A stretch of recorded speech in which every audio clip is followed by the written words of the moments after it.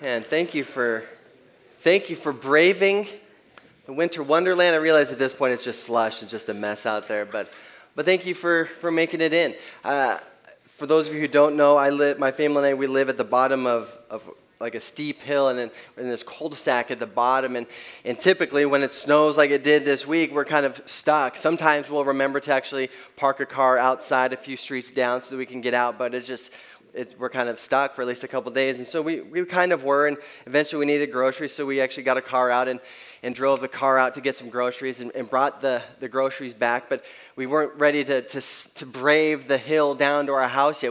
I was okay driving out where I felt like you could just have power and you're climbing and all those things, but when you're going down and there's nothing to stop you but cars and houses and kids, you just think it's probably a better idea just to park it outside and just walk back. But we had all these groceries.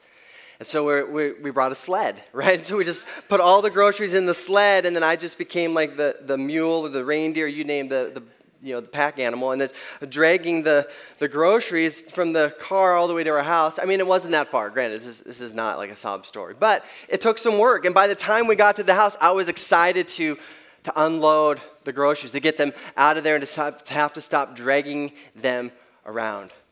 And I don't know about you, but there are times in life when I feel like I'm just dragging some things around, things that are fantastic, like groceries, things that are life-giving and sustaining, but things that are maybe even good in some ways, but I feel like I'm just dragging some things around. And to be honest, that's often how we enter into the season of Lent. Like we are entering the season of Lent. This Sunday is the first Sunday of Lent. And for those of you where maybe Lent feels like something new or you're not even sure what we're talking about, it's just this ancient and gracious invitation to walk this 40-day journey in a tangible way with Jesus as we prepare ourselves to remember and to recognize and to celebrate Easter. And often when in Lent we talk about like fasting and praying and giving to the poor. These are some of the common practices that we have in Lent, and often it's about like giving a few things up. Maybe a favorite beverage, maybe a favorite activity. It's just a way of just kind of letting go of some of the burden, letting go of some of the things that we are just dragging along, whether it's good, bad, or ugly, in a way that would prepare our hearts to be able to recognize and to remember and to celebrate the resurrection of Jesus on Easter Sunday. And I mean, maybe the question for us is like, why 40 days? I think I could figure that out in a couple. But I love how Aaron Diamani says it in his book. It's called The Good of Giving Up. And if you want a book about Lent, like to learn what Lent is and how to just engage in it, it's a fantastic book. It's called The Good of Giving Up. But he says this, he says, we need more than a Good Friday service 2 days in advance to get into the state of mind and heart to celebrate Jesus' victory over death and hell. He says we cannot prepare for Easter over a weekend. No, we need to walk a longer pilgrimage to get ready. And that's what we do in this season of Lent, these 40 days, is we're just walking along with Jesus, moving towards Easter. Again, just preparing our hearts, our minds, and our souls to celebrate his victory over death, his victory over hell on Easter Sunday. And again, it could involve like letting go of some things. Maybe it actually could involve like adding in a few things. Like we have these Lent journals. They're really just a journal with a Lent reading plan over on the table by the offering box, and you can feel free to grab one. It's just simply a way of getting into God's Word over the next 40 days to allow that to maybe replace some of the things that we are fasting from, some of the things that we are letting go of, to be filled in with the Word of God in this season. Maybe you want to find a Lent devotional. We have a couple options on our website. You can find some resources there. Or maybe you just simply want to enter into a few more opportunities to pray in the days ahead. Just maybe adding a moment of prayer into each of your days over the next 40 days. Maybe it could be super simple what you do in order to prepare yourself, but here's my invitation and my encouragement to you is that in these next 40 days, step into something. Step into something that will help you walk with Jesus in these 40 days as you move tangibly towards Easter. That's my encouragement to you this morning. Now, last week we started a series in Philippians. And this letter that Paul wrote to a group of Jesus followers in Philippi, which is now in kind of modern day Greece, but at that point it was a Roman colony. Now, as a Roman colony, it meant that this group in Philippi, in the city of Philippi, they were intended to be loyal to Rome, and in doing so, it meant that they had to be loyal to the emperor.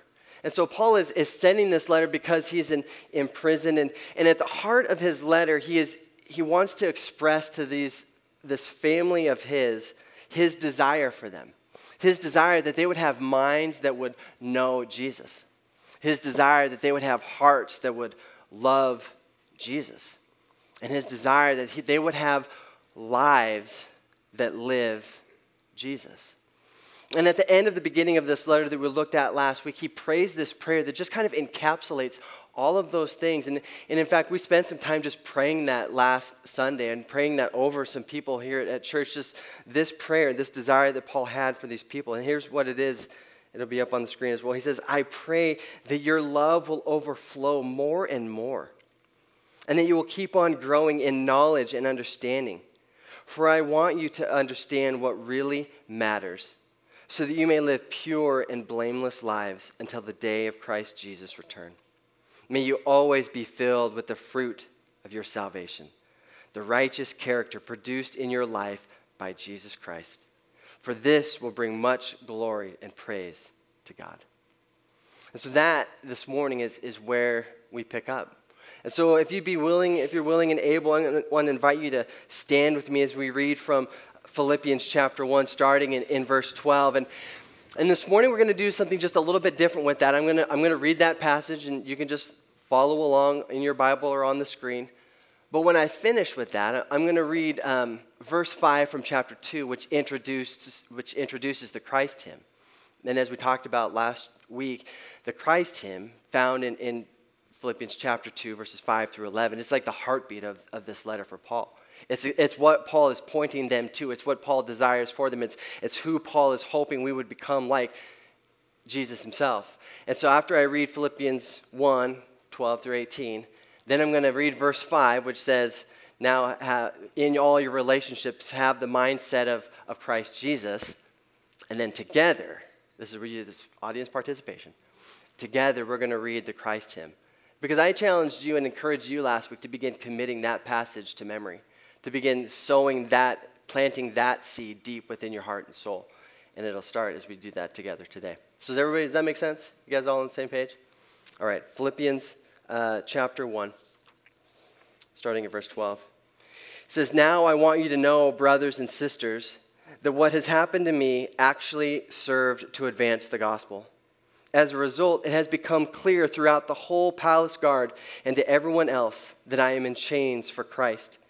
And because of my chains, most of the brothers and sisters have become confident in the Lord and dare all the time to proclaim the gospel without fear. It is true that some preach Christ out of envy and rivalry, but others out of goodwill. The latter do so out of love, knowing that I am put here for the defense of the gospel. The former preach Christ out of selfish ambition and not sincerely, supposing that they can stir up trouble for me while I am in chains. But what does it matter? The important thing is that in every way, whether from false motives or pure or true, Christ is preached. And because of this, I rejoice. In your relationships with one another, have the same mindset as Christ Jesus, who being in very nature God, did not consider equality with God something to be used to his own advantage. Rather, he made himself nothing by taking the very nature of a servant, being made in human likeness, and being found in appearance as a man, he humbled himself by becoming obedient to death, even death on a cross. Therefore, God exalted him to the highest place and gave him the name that is above every name, that at the name of Jesus every knee should bow in heaven and on earth and under the earth, and every tongue acknowledge that Jesus Christ is Lord, to the glory of God the Father. This is the word of the Lord. Thanks be to God. You can have a seat. So here's Paul writing to what he calls his family. He says, my brothers and sisters, but that word is better translated into families or into siblings. And this wasn't just a nicety. He wasn't just kind of being nice in his letter. Paul believed that this group of Jesus followers were a Jesus family, and that he was a part of this Jesus family with this group of Jesus followers in Philippi. So he was very intentional with his desire to say, hey family, this is a letter for me. And as a good sibling, and maybe as a good son, he was sending them an update. He wanted to let them know this is how things are going. This is maybe how I am doing. But in that update, he didn't give him an update on himself, really. He didn't say, hey, prison's been kind of rough, or he didn't say like I'm hungry or I'm doing well. The only thing he updated them on was the gospel. As we just read, the only thing he really updated them on was the gospel. And we might ask, like, why is Paul updating them on the gospel? Well, if we were to go back into the beginning of this letter and look at verse 5, when Paul was kind of greeting them and just kind of saying some great things about them, one of the things he says in verse 5, he says, I always pray with joy because of your partnership in the gospel from the first day until now. Being confident of this, he who began a good work in you will carry it on to completion until the day of Christ Jesus. Now, in that passage, there's a word that would maybe seem insignificant if you were just to read through it, but that word is partnership. Now, the word partnership in the Greek is koinonia, and often in our Bibles, this word koinonia, it's translated into fellowship. Now, fellowship can just sound like kind of an old and churchy word, which means we're going to stay after church and have cookies and punch, right? Like in the fellowship hall, and typically the punch is the kind that leaves like the red mark on your lips, like delicious, but a little embarrassing at the same time. But for Paul, this word meant so much more than just simply a time of connection after a church service. And for this family in Philippi, it meant so much more as well. It meant to live in close mutual relationship. It meant to live participating in life together. This is what it looked like, and this is what it meant to be family. So when Paul introduces them or writes to them as dear family, dear brothers and sisters in Christ, this is what he means. This shared life together, this participating in life with one another. It's what it meant to be family for Paul. And we see it, and we will see it throughout the letter that he wrote to the Philippians. We'll see it in the weeks and in the days ahead. It's a theme that will come back up. But here is Paul's update to his family. He says a few things. He says, despite my chains, despite my imprisonment, he says that the gospel continues to advance.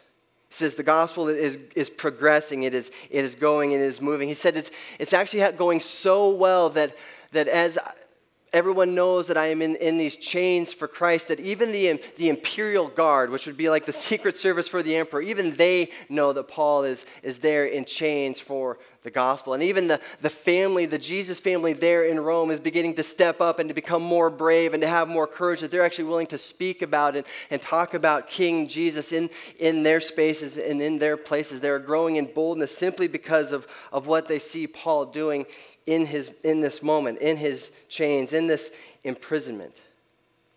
And in that moment, Paul says that I rejoice.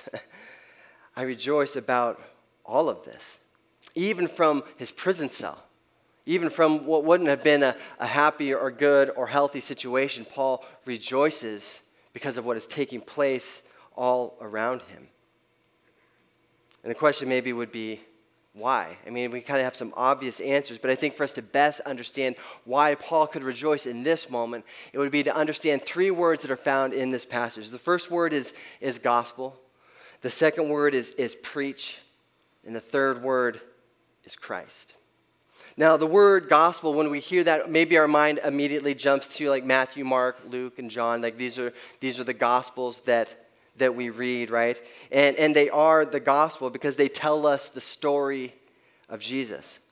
But then maybe we also, when we hear someone talk about the gospel, we think of it as maybe a plan of of salvation, how to get from here on earth to get ourselves up to heaven. We recognize that we're a sinner. We confess our sins. We put our hope and our faith in Jesus, and we trust him for eternal life, and then we can spend eternity with him in heaven. And it is that as well, since salvation is found in Jesus and in his story. But for Paul, the word gospel had such a more robust meaning, and his understanding of it was so much more than just simply the story of Jesus as told by Matthew, Mark, Luke, and John, which he didn't even have with him at that point, or even just a simplified version of how we get saved, how we get to heaven. His understanding of the gospel would go back to the story that was found in the Old Testament. His understanding of the gospel comes out of the word in Greek for gospel, which is euangelion. And this word, as it was used, was actually a word of announcement. It was a word of pronouncement. It's often translated as good news. And it was this pronouncement of a king.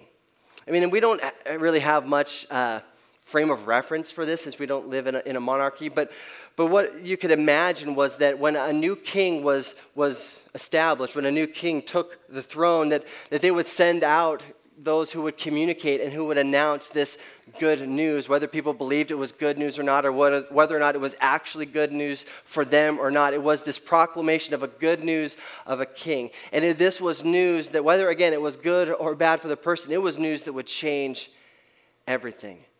And so when Paul would use this word gospel, this word euangelion, he was putting a frame of reference of a pronouncement of a new king, a pronouncement of a new kingdom, and a proclamation of that. You see, for Paul, his understanding was maybe a little bit more robust or deep than ours typically is. And he doesn't even explain it very well here in Philippians. But he does talk about it more in 1 Corinthians chapter 15, verses 1 to 8. If you have a Bible, you can flip there to look at this passage just briefly. It'll be up on the screen as well. But in 1 Corinthians chapter 15, Paul talks about the gospel. Starting in verse 1, he says, "Now, brothers and sisters, I want to remind you of the gospel I preached to you, which you received and on which you have taken your stand. By this gospel you are saved, if you hold firmly to the word I preached to you. Otherwise, you have believed in vain. For what I received, I passed on to you as of first importance. That Christ died for our sins according to the Scriptures. That he was buried. That he was raised on the third day according to the Scriptures. And that he appeared to Cephas, and then to the 12. And after that, he appeared to more than 500 of the brothers and sisters at the same time, most of whom are still living, though some have fallen asleep. And then he appeared to James, then to all the apostles, and last of all, he appeared to me also, as to one abnormally born." Now, most of this, or at least the majority of it, probably sounds familiar to us, right? Like when we think of Jesus, we think of Jesus who died for our sins, who was placed in a tomb, who 3 days later was resurrected and offered new life, and that this is a new life. This is what we celebrate when we come to Easter and in 40 days from now as we make our way through the Lenten season. But Paul adds this line in there where he says, in accordance to or according to the Scriptures. And maybe for us, that makes sense. We know it's in here somewhere. We know it's obviously in the New Testament. But again, Paul didn't have all of this in front of him. So what does it mean when he says according to the Scriptures? Is this part of what he's talking about in the Old Testament?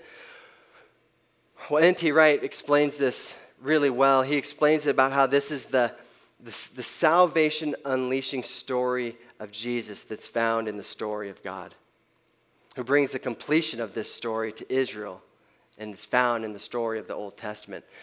Let me just share just a little portion of what N.T. Wright writes in his book, Simply Good News. And if you are looking for a book to better understand the gospel, I would recommend this one, Simply Good News, and The King Jesus Gospel by Scott McKnight. But here's what N.T. Wright says. He says, Paul's scriptures were the Jewish scripture of the day, what Christians now call the Old Testament. Paul, like many Jews of the time, read these scriptures as a single great story. but it was a story in search of an ending. It was about how God, who had created the world, called a single people, Israel, to be his people, but not for their own sake.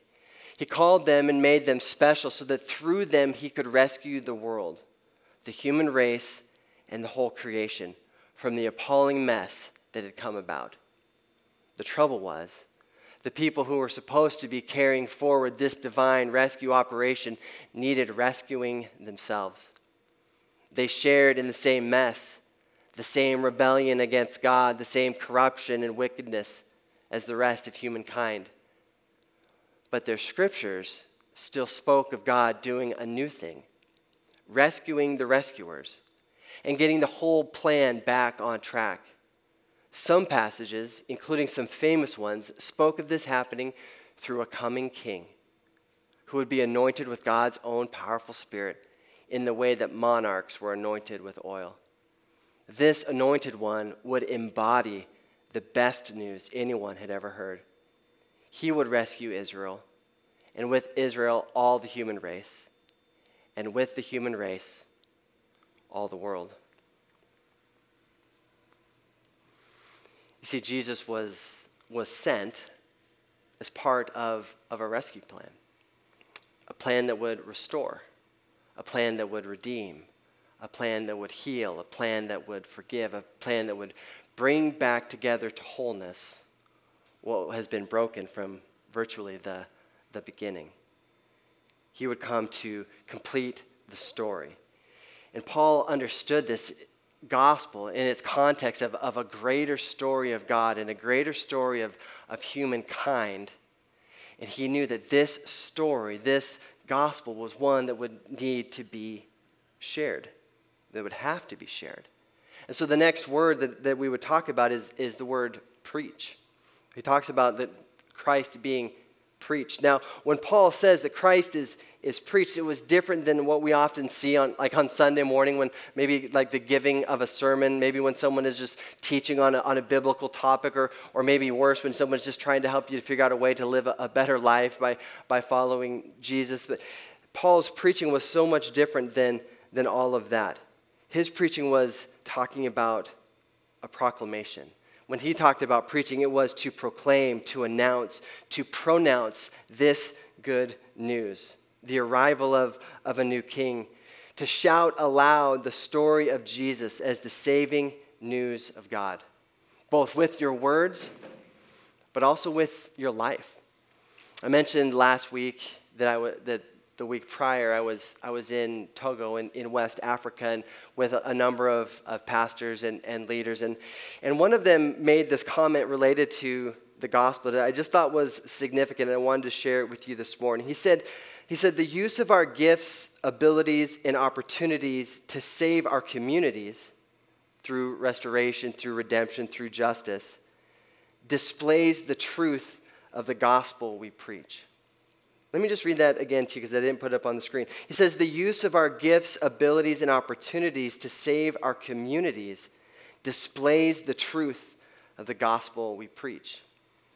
See, the gospel that Paul is talking about is certainly a gospel that is proclaimed, pronounced, and spoken with words, but it's also a gospel that is lived out in the lives of those who would follow King Jesus.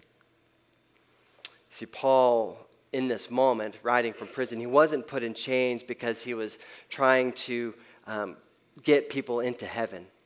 He was in chains because he was proclaiming a new king. He was in chains because he was submitting himself to King Jesus. He was committing himself to this new Lord and King. He was obeying himself, this king. And he was inviting others to do the same. The question at this point for us is the same question that came in Psalm 24 that we read this morning. Who is this king? Paul, in this passage and throughout this letter, would identify this king as Christ. Now, the word Christ in Philippians chapter 1 is used over 15 times. In the letter to the Philippians itself, it's used over 30 times altogether. Like, Christ is at the center of what Paul is talking about in this letter to this family of Jesus followers in Philippi. Now, we talked about this last week, that the word Christ in the Greek, it's Christos, and it's the Greek translation of the Hebrew word Messiah, which is this promised and anointed king. It's the promised and anointed king that we just read N.T. Wright was talking about. This promised and anointed king who would bring healing and redemption and rescue for both Israel, but also for all humankind and for the world itself.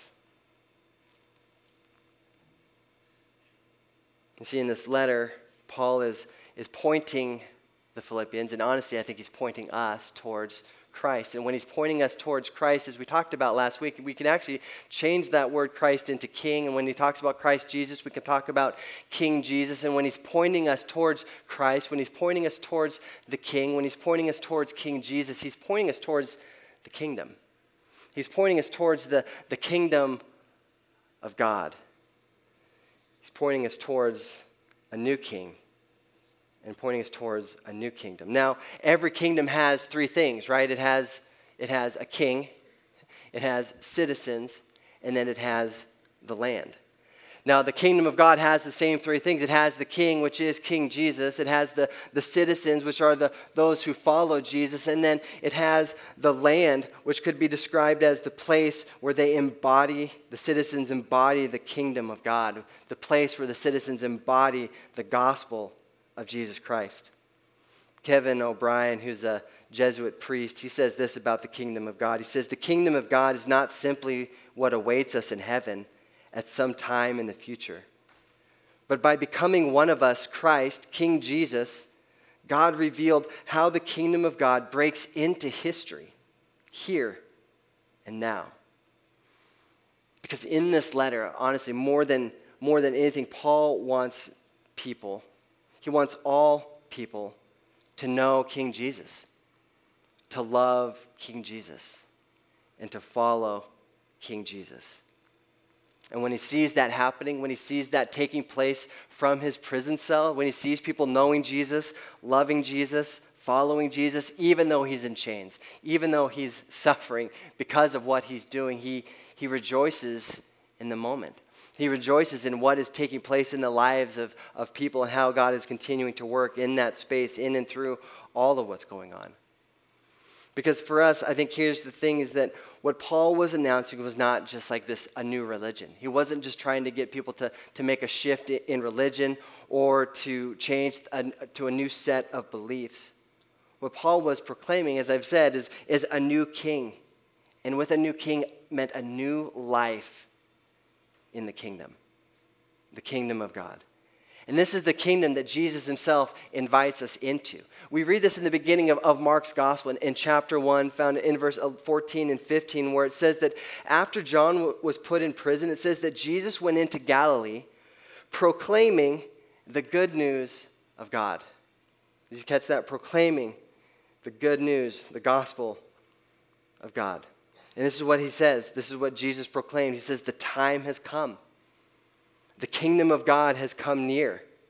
Repent and believe the good news. Repent and believe the gospel. Repent and believe this euangelion. Repent and believe the proclamation that there is a new king, there is a new kingdom, and there is a new life to experience within the kingdom of God. It was a gospel that would change everything for those who would step into it. Trevor Hudson would describe life in the kingdom this way. He says that it is an intimate life in which we can come to know God personally as Abba. It is a shared life through which we can come to discover ourselves as part of God's family. It is a transformational life in which we are gradually changed into the people that God wants us to be. It is a powerful life in which God acts together with us for the good of others and the healing of the world. It is a loving life in which we can become more responsive to those around us. And above all, it is an eternal life that cannot be snuffed out by death.